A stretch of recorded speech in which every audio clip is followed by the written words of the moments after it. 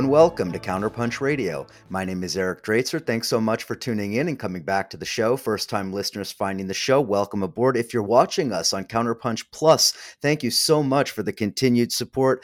Independent media is so critical, especially now, especially given everything that's happening in the world, Central Asia, the Middle East, Latin America, so many things happening. You got to keep your eye on all of them, and unfortunately, the mainstream press often doesn't allow you to do that. So that is what Counterpunch is here for. We've been around for almost 30 years. If you want to support us and you want to have access to all of this great content, go to the website, get a subscription to Counterpunch Plus, and you will have it. And so with that, I am very excited to have this chat today. It's been several years since I chatted with my guest, but he is one of the preeminent scholars in his field. It is Dr. Rashid Khalidi. He is the Edward Said Professor of Arab Studies at Columbia University, co-editor of the Journal for Palestine Studies, author of many books, including, most relevant for our conversation today, the most recent book, The 100 Years' War on Palestine, A History of Settler Colonialism and Resistance. Dr. Rashid Khalidi, welcome to Counterpunch. Thanks so much for having me. Thank you for all of your work, of course, but particularly for this book. Let me just throw it up there, I guess, in case people don't have a copy and they want to get a copy. That's the book.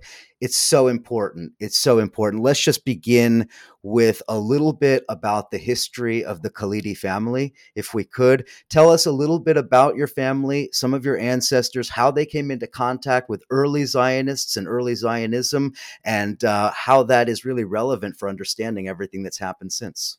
Yeah. Well, I come from a family that has lived in Jerusalem for many centuries, probably since before the Crusades. We're not sure about that, but certainly since the Crusades. And that has played all kinds of roles, especially in judicial affairs and sometimes political affairs in Palestine over many, many years. So an ancestor of mine happened to have been a member of the first Ottoman parliament that was elected in 1877, and later was mayor of Jerusalem. And he, a man named Yusuf Dia al-Khaldi, was teaching in and studied in Vienna, where he obviously learned about Theodor Herzl, the founder of modern political Zionism. And as mayor of Jerusalem and as a deputy for Jerusalem in the Ottoman parliament, he knew about the very earliest stages of Zionism, political Zionism, even before Herzl established with the first Zionist Congress, the modern Zionist movement. And so he wrote a letter the year after Herzl's the first Congress that was held in Basel, actually, in Switzerland, to Herzl, warning him of some of the problems with the Zionist project, which Yusuf Dia al-Khaldi obviously knew a great deal about from his residence in Vienna, from his having looked at his private papers. I know that he was getting Austrian papers. He was getting papers from all over Europe. So he was up on what was happening in terms of the founding of the modern Zionist movement. And I start the book, actually, with a description of exchange of letters between Yusuf Dia al-Khaldi and Theodor Herzl. So that's, part of the beginning of a connection, as it were, between members of my family and the very earliest leaders of the Zionist movement. I had other members of the family who were involved in different ways. Another relative was a member of a later Ottoman parliament, where he spoke about Zionism and the problems of Zionist colonization of Palestine. A man called Ruhi al-Khaldi, who was also deputy for Jerusalem. My uncle, even later in the 30s, was exiled by the British for his opposition to the British colonial project and to the Zionist project. He had been elected mayor of Jerusalem, and the British exiled him for many, many years, first to the Seychelles Islands and then to Lebanon. So, various members of my family over the past, century and more have had an involvement with the politics of this issue at different levels. And then my family obviously was affected. My father and mother traveled to Palestine planning to go back there to live in 1947. And then the 1948 war came along. My grandfather lost his house, and my father and mother ended up staying in the United States, and that's where I was born. So, my family and like most other families in Palestine have been directly affected by events there in relation to this process of settler colonialism. Yeah, it's fascinating reading through the beginning of the book because you find that these, ancestors were not only coming into contact with Zionist settlers, but were engaging on a theoretical level about Zionism and understanding even the material conditions that were driving Zionism at that time, the oppression of Jews in Europe, et cetera, et cetera. So it wasn't as if there was like, visitors from another planet all of a sudden.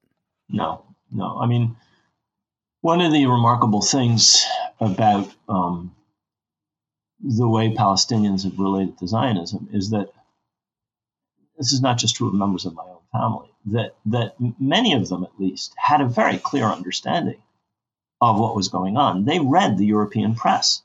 And so the bromides and the pablum that the Zionists fed to disguise their real objectives, which were to turn Palestine into the land of Israel, didn't wash with many people because they actually knew what was being said at the Zionist congresses. They knew what was being said in English and in German and in French.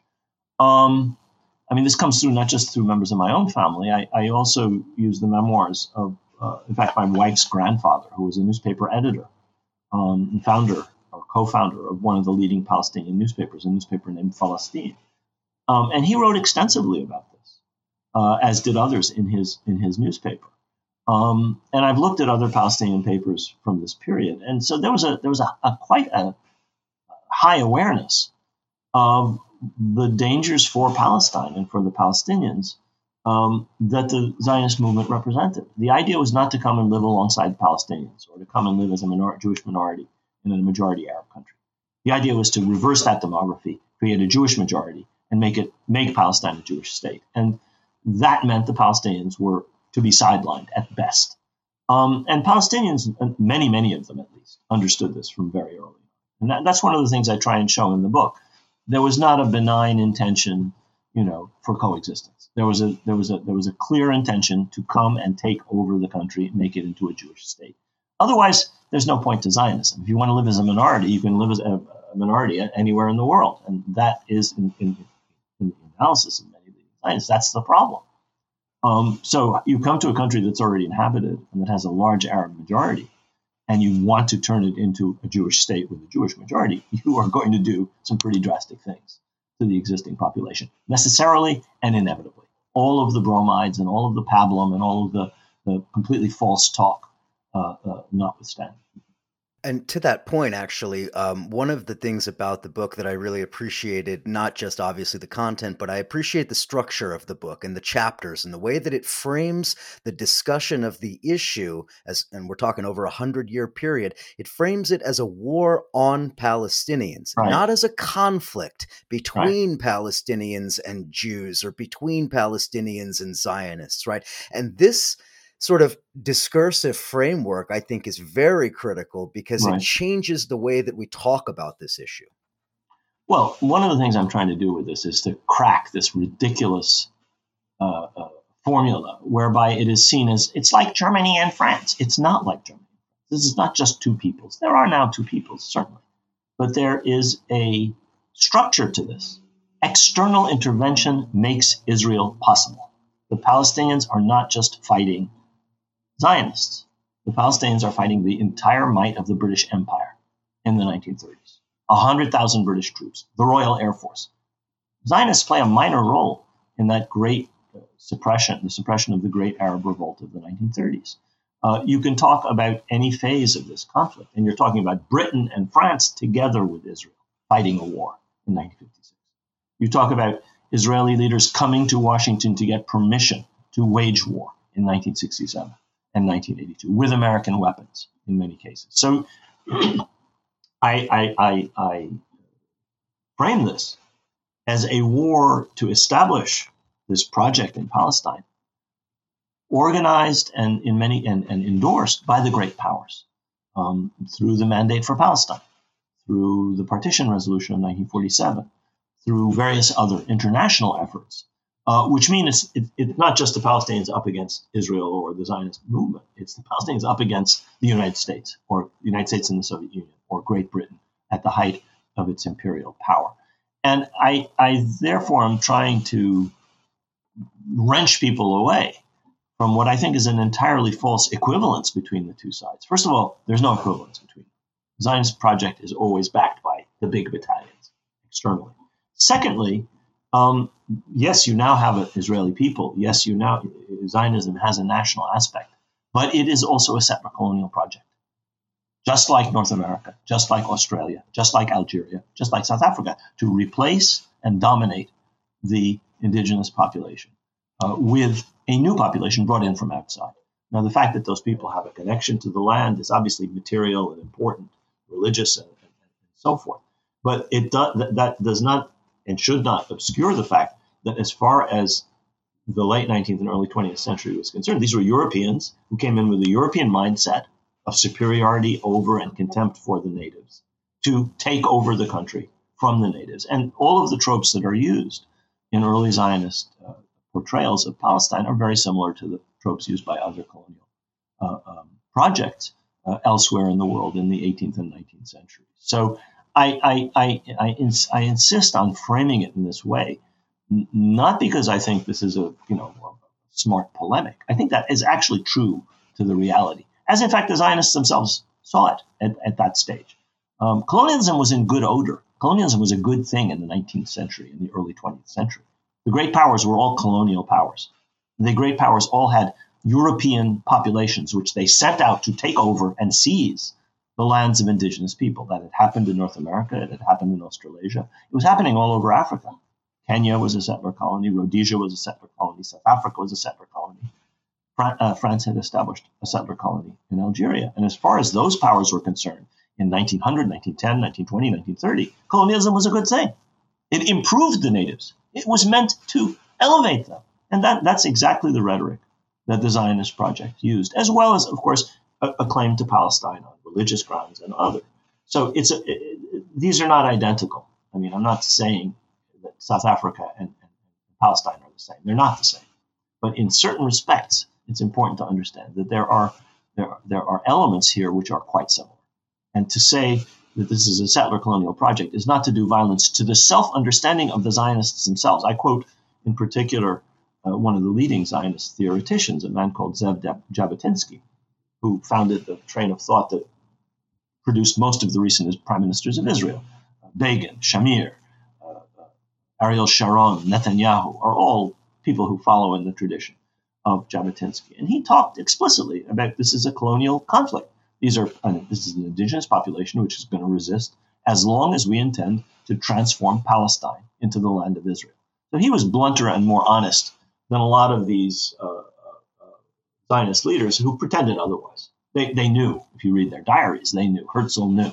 Ben Gurion knew. Weizmann knew what they were doing. But they talked differently. They didn't want to alarm the British. They didn't want to alarm the American public. They didn't want to alarm the Arabs. And so basically there was a great deal of deception involved in the projection of what was going on. And that deception continues to this day. I mean, when you say colonial settler, people are offended. But that's how people talked about their own project. Jewish Colonization Agency, that's not some anti-Semitic appellation of a major institution that was involved in the settlement of Palestine. This is what they called themselves, the Jewish Colonization Agency. And the quotes from Jabotinsky and others are, what they were saying themselves. And to kind of segue based on what you were just talking about, Jabotinsky and others, how are some of the, let's call them political and social attitudes of the early Zionists, how has that imprinted itself into the fabric of Israel? Because so much of that early views, worldviews, attitudes, racial and otherwise, are in many ways manifested in the current policies of the current state of Israel. Right. Well, I mean, the first thing to understand is that even though the Jewish population of Israel is very mixed, it includes populations that fled or were expelled from the Arab countries. It includes populations which are not originally European. The dominant ethnic group was originally Eastern European Ashkenazi Jews. And they were Europeans. They had European attitudes towards non-European peoples.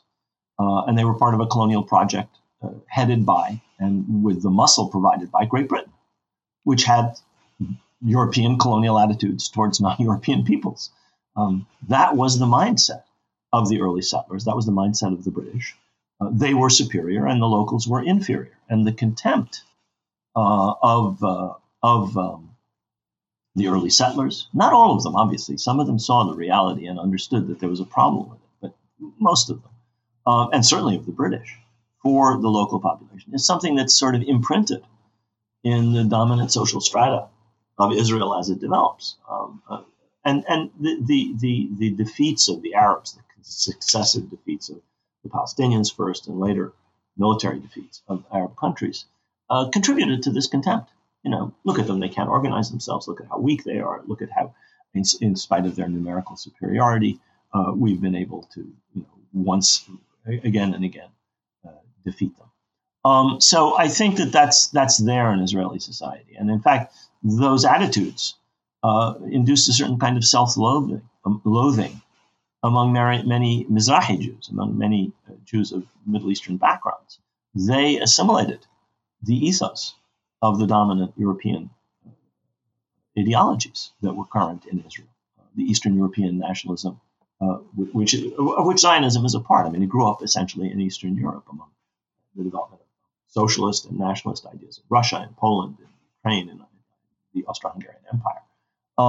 And so those were the dominant political trends and the dominant ethos of early settlement in Palestine, and they continue right through the modern Israeli state. And you see it even in discrimination and treatment of Mizrahi. You see it in discrimination towards Ethiopian Jews who claim centuries of lineage with the Jewish traditions and so forth. And yet they're somehow not, quote unquote, Israeli enough. Yeah. There's a lot of wonderful scholarship. I'm not an expert on this, but there's a lot of work by people who have Yehuda Shenhav, many other people who have worked on this and who are themselves of Oriental backgrounds, Mizrahi backgrounds, and who have shown, exactly as you're saying, that even though these populations are integrated into Israel and are welcomed in Israel, they're treated as second-class citizens, and they're obliged to adopt attitudes and mindsets and a way of speaking Hebrew. The Ashkenazi pronunciation of Hebrew is modern Hebrew. People in Syria, people in Yemen spoke Hebrew with a different accent, an accent that's closer to the way Arabic is spoken, because they were also Arabic speakers. All of those kinds of changes were imposed by the dominant culture. The United States is a society of immigrants, and you can see in the second generation how kids become American in their accent, in their outlook, and so on, even if their parents are still speaking the language of the old country, and so on and so forth.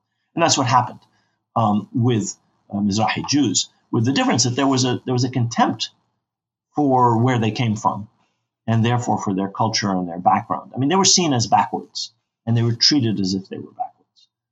And so their successful assimilation into Israeli society involved the adoption of the dominant attitudes and outlooks prevalent in society.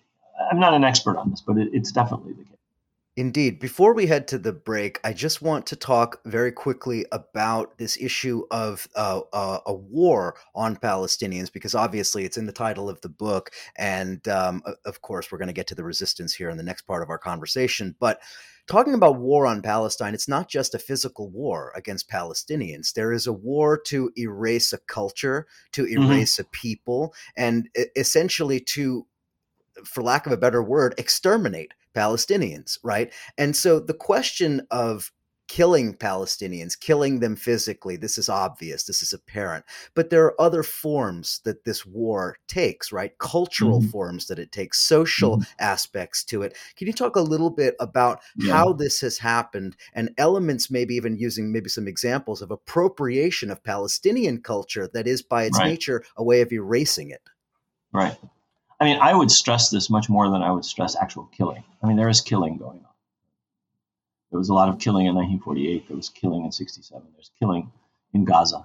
But it is as in all of these settler colonial projects, the aim is to take over the country and to eliminate the cultural existence and if possible, the history of the indigenous population, not necessarily to exterminate them, push them out maybe, as happened with Native American populations. At the outset, the idea was take over the land and push them away.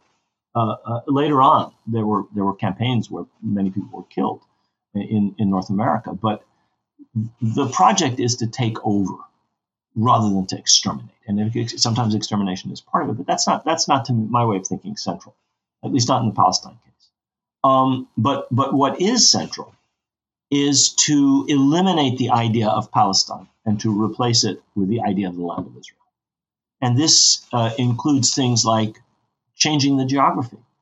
Every Palestinian place name is replaced by a Hebrew place name. Every historical site is renamed and reappropriated as something that fits into an exclusively Jewish history for the land of Israel. And whole epochs and eras are skipped over in the way in which archaeology is taught and showed, in the way in which the museums operate, in the way in which digs take place. You'll bulldoze a millennium to get to a Second Temple level. And that's just one example of how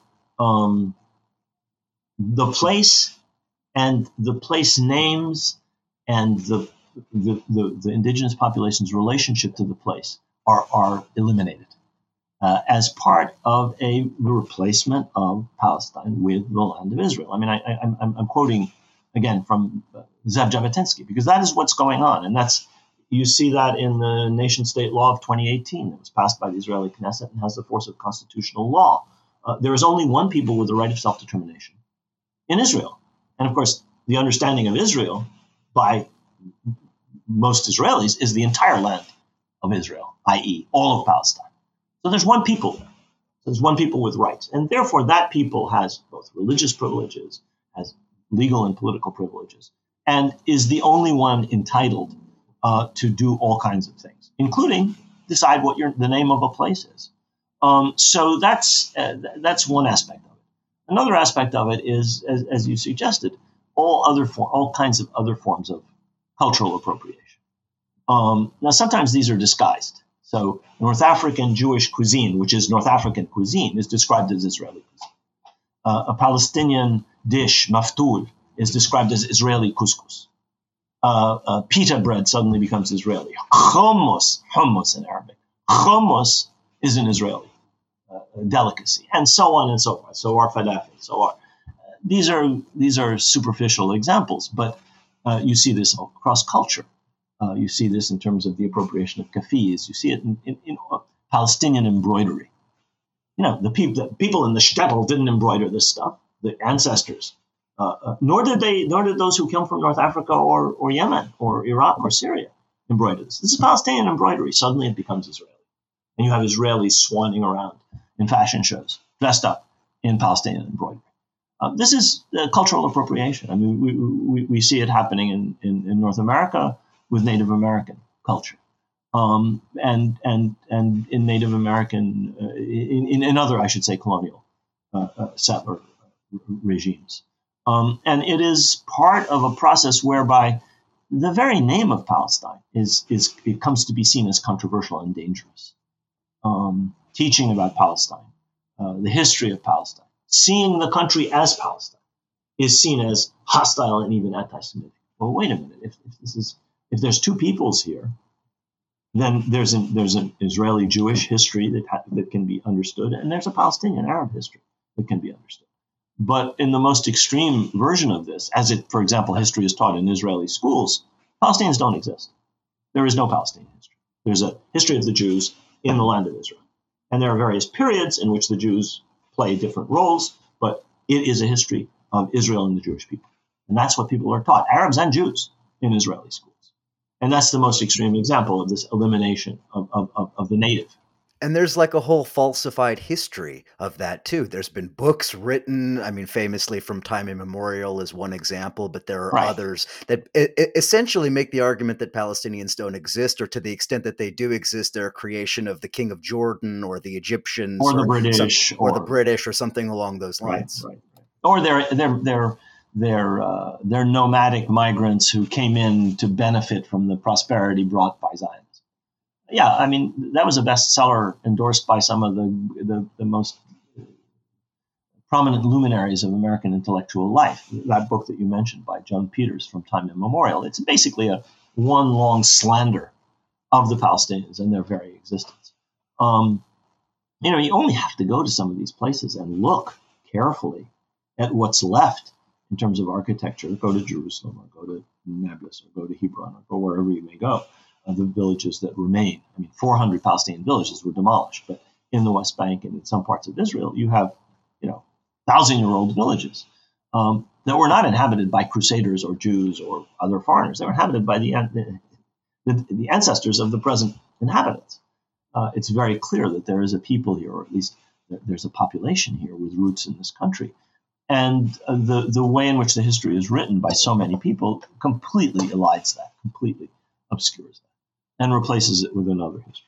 Okay, we're going to take a break. On the other side of the break, I want to talk a little bit about resistance, some of the forms that it has taken, how it has evolved, and a lot more to discuss. And if we have any time at the very end, I want to ask Dr. Khalidi his thoughts on some recent developments. But enjoy the music, and we will be right back. This is for Palestine, Quds, the capital, Jerusalem. Unarmed people marching to the wall and they're shooting them. Suppression is a question, resistance is the answer. Long live Palestine, long live Gaza. Palestine, Quds, the capital, Jerusalem. Unarmed people marching to the wall and they're shooting them. Suppression is a question, resistance is the answer. Long live Palestine, long live Gaza. All you see is war every time you turn your head at night. Bloodshed on the floor, mother cries, who cries for her this time? There's truth between these walls, see the lies between the lines they hide. Where the bullets coming from the tyrants dressed in our disguise. I'm a rider till the end, even if I gotta push back for all my friends. Cause you know that I'm a fighter, let me see a lighter, and we not gonna stop the Palestine is free. But still you know that I'm a rider till the end, even if I gotta push back for all my friends. Cause you know that I'm a fighter, let me see a lighter, and we not gonna stop the Palestine is free. Taught to not love, taught to be blind, taught to not care. Tell me what's real, borderlines, military despair. How to exist if there's no rights to be human in fear? And if you take away your home, where's the heart supposed to live? Taught to not love, taught to be blind, taught to not care. Tell me what's real, borderlines, military despair. How to exist if there's no rights to be human in fear? And if you take away your home, where's the heart supposed to live?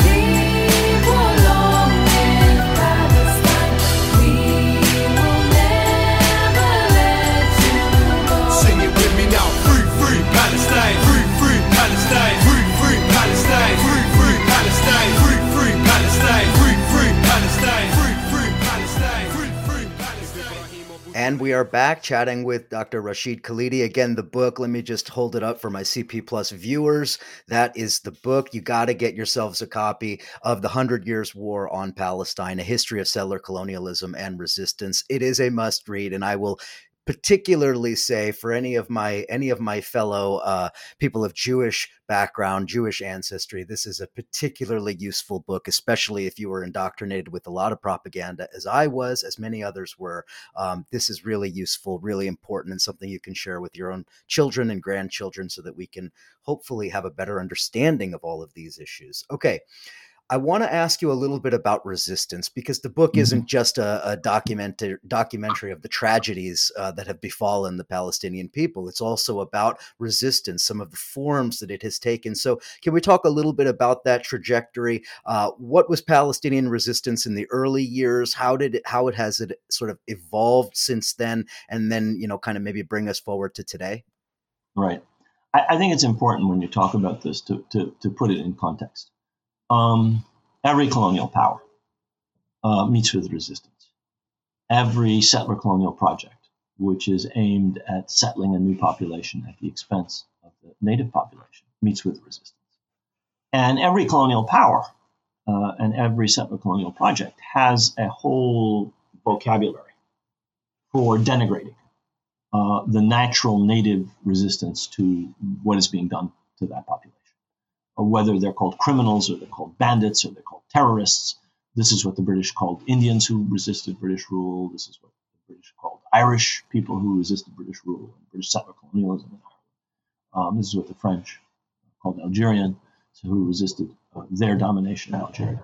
And this is how the Zionist project has coded Palestinian resistance to a project intended to take over the country, and which the Palestinians naturally resisted. Some resisted more than others, some resisted violently, some resisted in other fashions. And the means of resistance are myriad.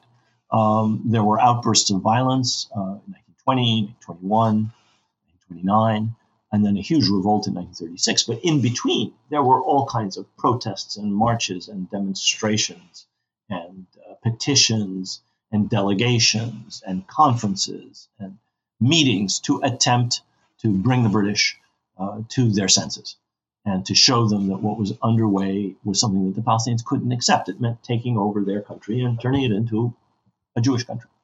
And that range of forms of resistance tends to be obscured by the very important periods in which there was considerable violence, either against the British or against settlers, Israeli settlers, Jewish settlers, in the period leading up to 1948 and the establishment of Israel.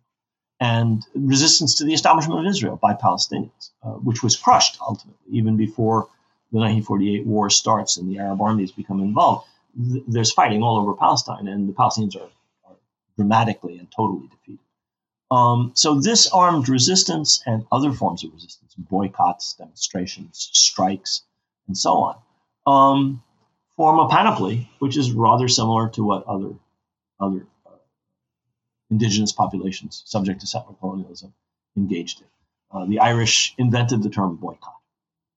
Captain Boycott in 1880 was boycotted because he was the agent of a British lord who owned vast tracts in Ireland and was taking over the properties and treating the Irish poorly. People all over the world picked that tactic up in India and South Africa, later the American South, and the Palestinians did it as well.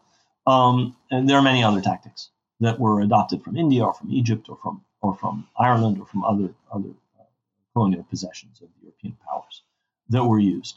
And that continues to this day. I mean, people will focus on the violence of Hamas or the violence of the PLO back in the day when it was engaged in armed struggle, and not recognize the fact that all kinds of other forms of resistance were also being waged again. And the most important thing, I think, is to see this as resistance to a process which is intended to dispossess an entire population. This is not an unacceptable, illegitimate reaction to legitimate rule.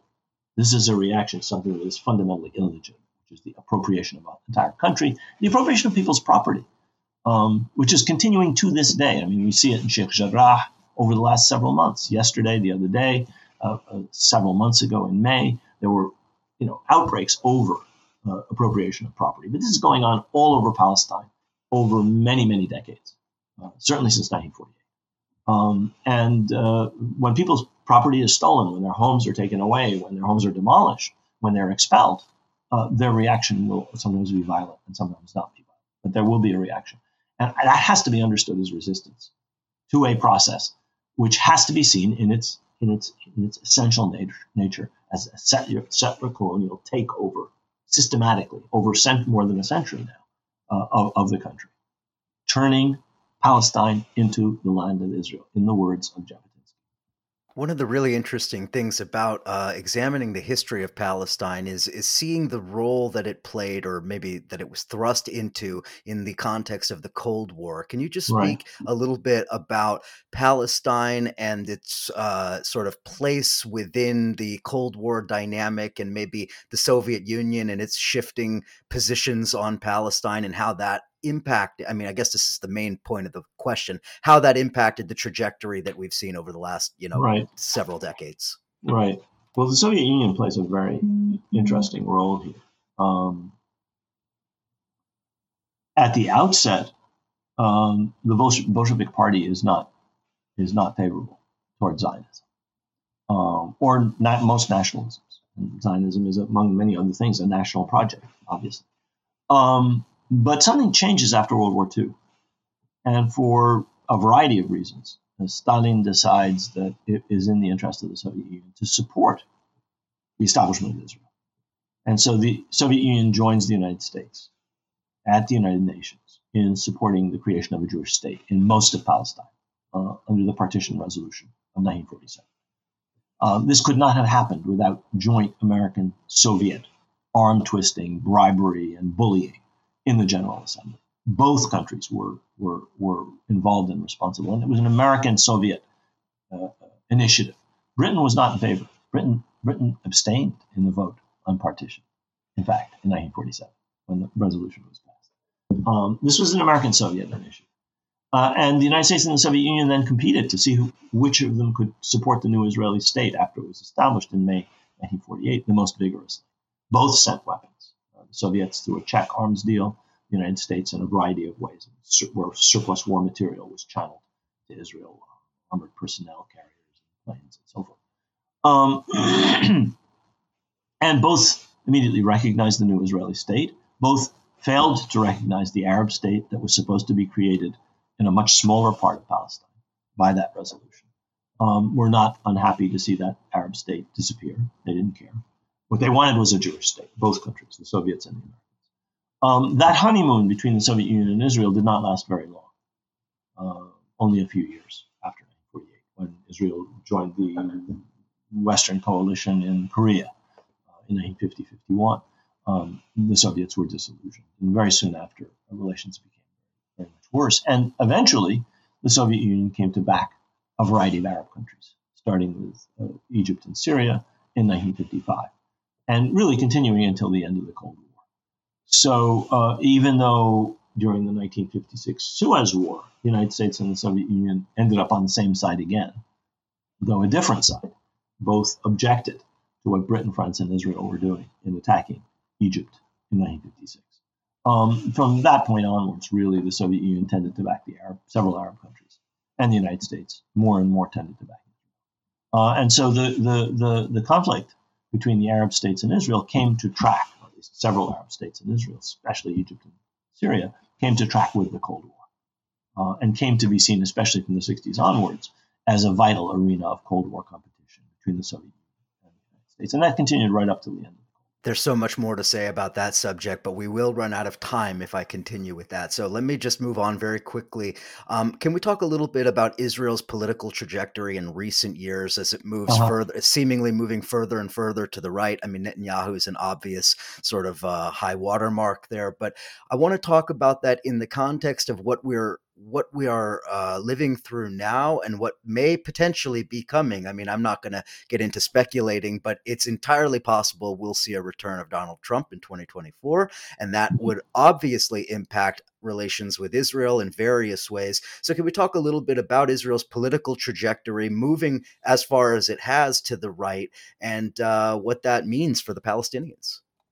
Yeah, well, I'm not going to speculate about what may be coming, but I think we can certainly see that there has been a shift further and further rightward of Israeli politics. I mean, if you go back to the 1982 war, when Israel invaded Lebanon, as many as 15 to 20,000 people were killed, most of them civilians.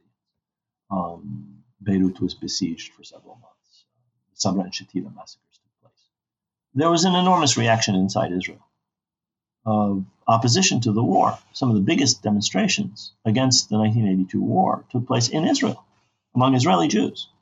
You fast forward 40 years, and you see Palestinians beaten to death or shot on the ground, and or other horrific examples of how the Israeli military treat the Palestinian civilian population. There's not a peep out of most sectors of Israeli society. These things have been normalized and have come to be accepted by at least a very broad cross-section of Israeli opinion. So there has certainly been a move to the right. And it has to do with a more religious nationalism. It has to do, which is, if you say, this land is my land, God gave this land to me. That's the theme song of the horrible movie Exodus. But if that's your starting point, there's no room for talking about anybody else's rights. This land is my land, period, full stop. God gave this land to me. You can't argue with that. You can't talk to that. And that's the basis of religious nationalism. There's obviously a Palestinian parallel to that. And again, no discussion is possible with somebody who holds that mindset. They can move away from that mindset, but as long as they hold that mindset, there's nothing to be said. And those people have grown in importance in Israeli politics, as have settlers. The first settlements are established by labor governments in the late 60s. But over time, that religious nationalist sector of Israeli politics has become identified with the settler movement. And you now have 700,000 or 800,000, probably closer to 800, maybe even more than 800,000 Israeli citizens living in illegal settlements in the West Bank and in East Jerusalem, which is not coded as the West Bank or occupied territories in Israel. They're Judea and Samaria, they're part of Israel. As far as Israelis are concerned, they're part of Israel, whether legally they have been annexed or not. In practice, they have been incorporated into Israel. Israeli law applies to Israelis operating anywhere in former mandatory Palestine between the river and the sea. The Israeli telecommunications networks, roads, taxes, sewage, everything applies to them. They are Israelis living in Israel, whether they're in the occupied West Bank or East Jerusalem, or whether they're in Haifa or Tel Aviv or anywhere else. And that worldview, which sees the occupied territories as part of Israel, that wasn't there in 1967.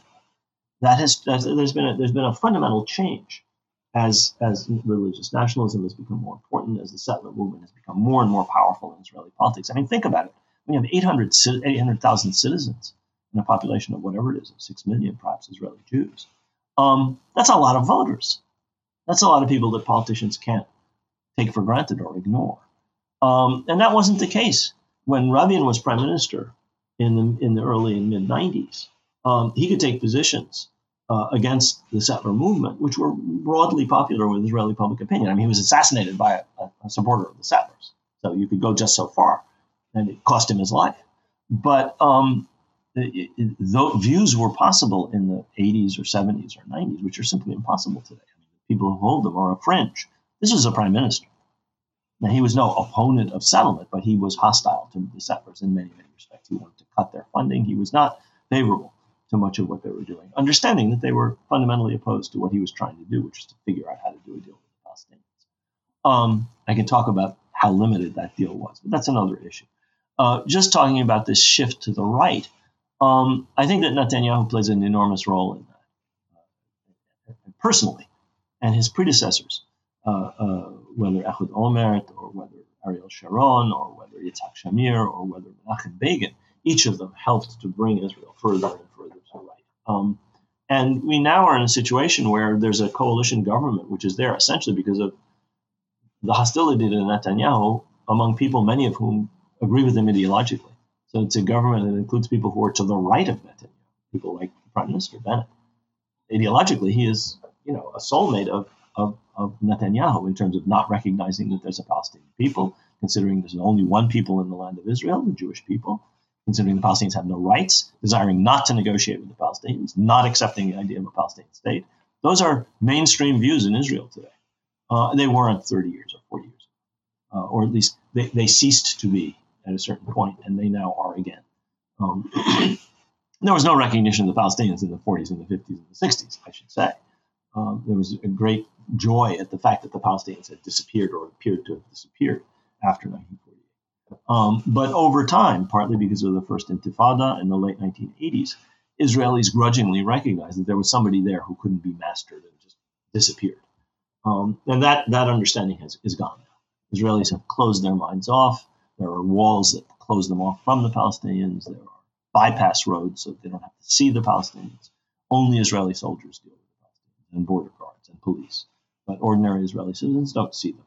And they don't see them literally or metaphorically. They don't exist. And that's new. There was a realization that they were there for several decades, and that's gone. And that's part of this rightward shift. And another part of the rightward shift that is important for our purposes here is in understanding the ways in which the Israeli state is, let's say, changed its appeal internationally, right? The Israeli state, as it's moved further right, it has lost many progressive Jews. It has lost many, even, moderate Democrat Jews, we might call them in the United States. And in its place, it has sort of appealed to this right-wing evangelical Christian movement in the U.S. and other right-wing movements internationally, strongman right-wing dictatorships, etc. So the nature of Israeli international support seems to have changed along with the Israeli sort of political trajectory. And, if people of my generation, and especially those younger than me, I mean, I'm already approaching 40, but people who are in their teens, in their 20s now, I mean, they have a very different conception of Israel. I'm talking about Jews, young Jews, have a very different conception of Israel than even I did when I was growing up like 25 years ago. Right. I think that's true of many people, many younger people in the Jewish community. I think you're right. They didn't grow up in the shadow of the Holocaust, as did older generations, and for whom the fragility and the existential danger to the Jewish people was foremost in their minds. They had just come out of an attempt to destroy the entire Jewish population of Europe. They didn't grow up in the wake of the 1967 war when people believed Israel was on the brink of extermination. It wasn't. We know that. I document in great detail how everybody who knew anything in the United States or military or the American intelligence services, or for that matter, Israeli military intelligence services, knew that Israel was in no real danger in 1967, but who believed it was. And I know people of my generation for whom this was formative. The background of the Holocaust was there, but what happened in 1967 when Israel could have been destroyed, eliminated, exterminated, a second Holocaust. I mean, the rhetoric was omnipresent. That's how people in their 80s, 70s, 60s, and 50s grew up. That's not true of the younger generation. Israel is a superpower. Israel bullies its neighbors. Israel is not seen as a tiny, beleaguered, weak, victimized little outpost among a sea of hostile Arabs. I mean, yes, there are people who write ludicrous stuff, like a woman who wrote something in The Nation about how Israel was threatened by Arab countries that want to destroy it. Israel has 8 Arab countries that have diplomatic relations with it, including 2 of its most important neighbors. No Arab government has said anything about destroying Israel for about 40 or 50 or 30 or whatever years. So there is a generation of people brainwashed to believe that Israel is in existential danger at every moment of its existence. This justifies their doing anything. But young people don't believe that. They know that Israel is a nuclear superpower. They know that Israel has bombed, well, they may not know the details, but it's bombed 7 Arab capitals in the past 50 years. The Arabs have reason to be scared of Israel. Israel doesn't have that much reason to be scared of the Arab states, not in existential terms. Terrorism, yes. The possibility of a clash, yes. The danger to individuals, yes. But no existential threat. Though there are politicians like Netanyahu who spent their whole career beating the drums of existential threat. And, in the old days it was Iraq, or before that Syria and Egypt. Now it's Iran. But for young people, I don't think that most young people, not just in the Jewish community, generally, I don't think that resonates anymore. They see the imbalance is really in Israel's favor rather than at Israel's expense. And they understand that Israel is really in an extraordinarily powerful position. And they see more and more, at least, what is done to the Palestinians. In just a couple of minutes that we have remaining, I want to just ask you very quickly, imagine you're speaking to, a lecture hall of your students or whatever, and you wanted to impart some wisdom about this issue and what they might be able to do, how they might be able to contribute something on the issue of Palestine. What might you suggest? Well, I'd say 2 things. The first is that if they're American citizens, they should understand that the United States is not a neutral bystander. The United States puts its big fat thumb on the scale in favor of Israel, which already is dominant, not just in Palestine, regionally. Israel is a superpower. There's no Arab country that can stand up to it. And Israel completely dominates the entirety of Palestine. And the United States is complicit in that. The United States is not a neutral. The United States weapons are used to maintain the occupation. The United States money is used to build illegal settlements and steal Palestinian land and expel Palestinians from their property. We are doing that. Our government does that. Our private 501c3s that are treated as charities, that are friends of the Israel Defense Forces or groups that channel money to illegal settlements, are things that we do. I pay taxes so those people don't pay taxes in order to send money to support the Israeli army or to send money in order to support Israeli settlements. So that's the first thing. We are complicit. We are involved. And we have to decide, do we want to do this or not? Or to what extent do we want to do this? Do we want to obey a U.S. law which says that American weapons have to be used only for defensive purposes? Is bombing an entire building in Gaza defensive purposes? Is the use of American weapons for that purpose therefore illegal? Should we bring that to the attention of our elected representatives in Congress, or let them keep talking about Israel's security as Israel kills 10 or 12 or 15 Palestinians, innocent Palestinians for every innocent Israeli? That's us. That's a decision for us as American citizens. That's the first thing I would say. This is a political statement. This is not I wouldn't say this in a lecture hall, but I would say this if anybody asked me my views, my personal views. The second thing is, do we expect the same principles to be employed in Palestine as elsewhere? Do we accept that one group has rights to be exercised at the expense of another group? Do we accept fundamental inequality and discrimination as the basis of the way things are done in Palestine and Israel? Or do we insist on the same kind of principles of equality, which we may not have been able to fully carry out in our own country, but which are supposedly the ideals of any democratic society? And those are things that are lacking in Palestine. The Palestinians in the occupied territories have absolutely no voice in any important decision about their lives. Can they come in? Can they go out? Can they import? Can they export? Can they move from here to there? Israeli soldiers, Israeli bureaucrats decide everything important about Palestine. Yes, they can govern their own sewage. They can decide on their schools, but the Israelis can enter their schools or enter their universities and arrest whoever they want. So we have to decide, do we accept that as something that we are supporting, which is in violation of the principles that supposedly uphold this nation? All men are created equal, and so on and so forth. Because of some, Israel's special, or because of the Holocaust, or whatever excuse may be given. If we allow them to come back, they'll overwhelm, whatever. So I think you have to say, principles of justice and principles of equality have to apply everywhere. You have to figure out how to apply them, obviously, but they apply everywhere. Firstly, as I started by saying, we are complicit and involved in what is happening. We are doing it. It's not just the Israeli pilot of the F-16. It's the American government that sells that F-16. It's such an important point and something that we all really do need to think about. I know we're just about out of time. I'm going to ask you a very, very, very large question that I don't expect you to address all the nuances of, but if you can, do you think that we are now entering a period where the Middle East is fundamentally changing in terms of the orientation that we've known for decades, right? The post-war orientation of the United States as making and breaking everything that happens in the Middle East seems to be changing. The Chinese are selling to the Saudis, the Turkeys in Africa, Turkeys in Syria, the Russians are in Syria. Is the Middle East changing, and has U.S. hegemony declined? I write about current events and I write about modern history, but I've always said that the job description, I am a historian, however, and I've always said that the job description of a historian does not include predicting the future. I have no idea, in answer to your question. It certainly seems that some aspects of American post-World War II hegemony have receded in the Middle East. That certainly seems to be the case.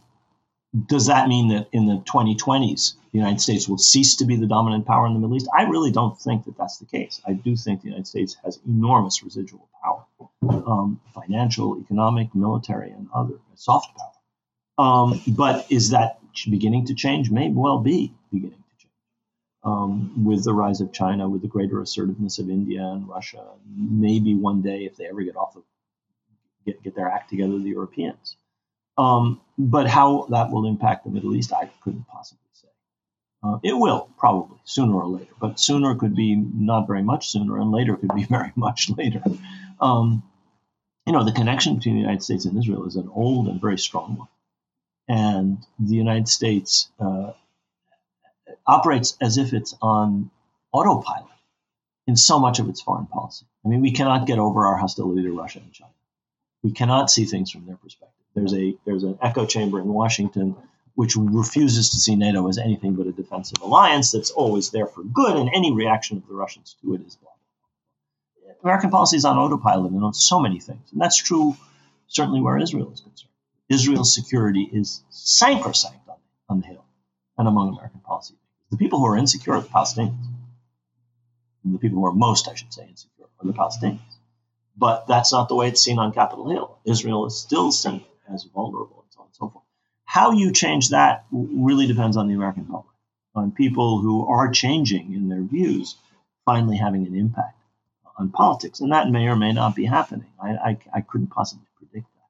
But when and if it does happen, you have enormous inertia and enormous resistance to overcome, to American interventionism generally in the Middle East and elsewhere, but also to the kind of knee-jerk, blind American support for anything any Israeli government does, whether because people believe that that's the right thing or because they're afraid to confront domestic supporters of Israel, who are now increasingly Republican, conservative, Southern, white, older evangelicals, much more than used to be the case.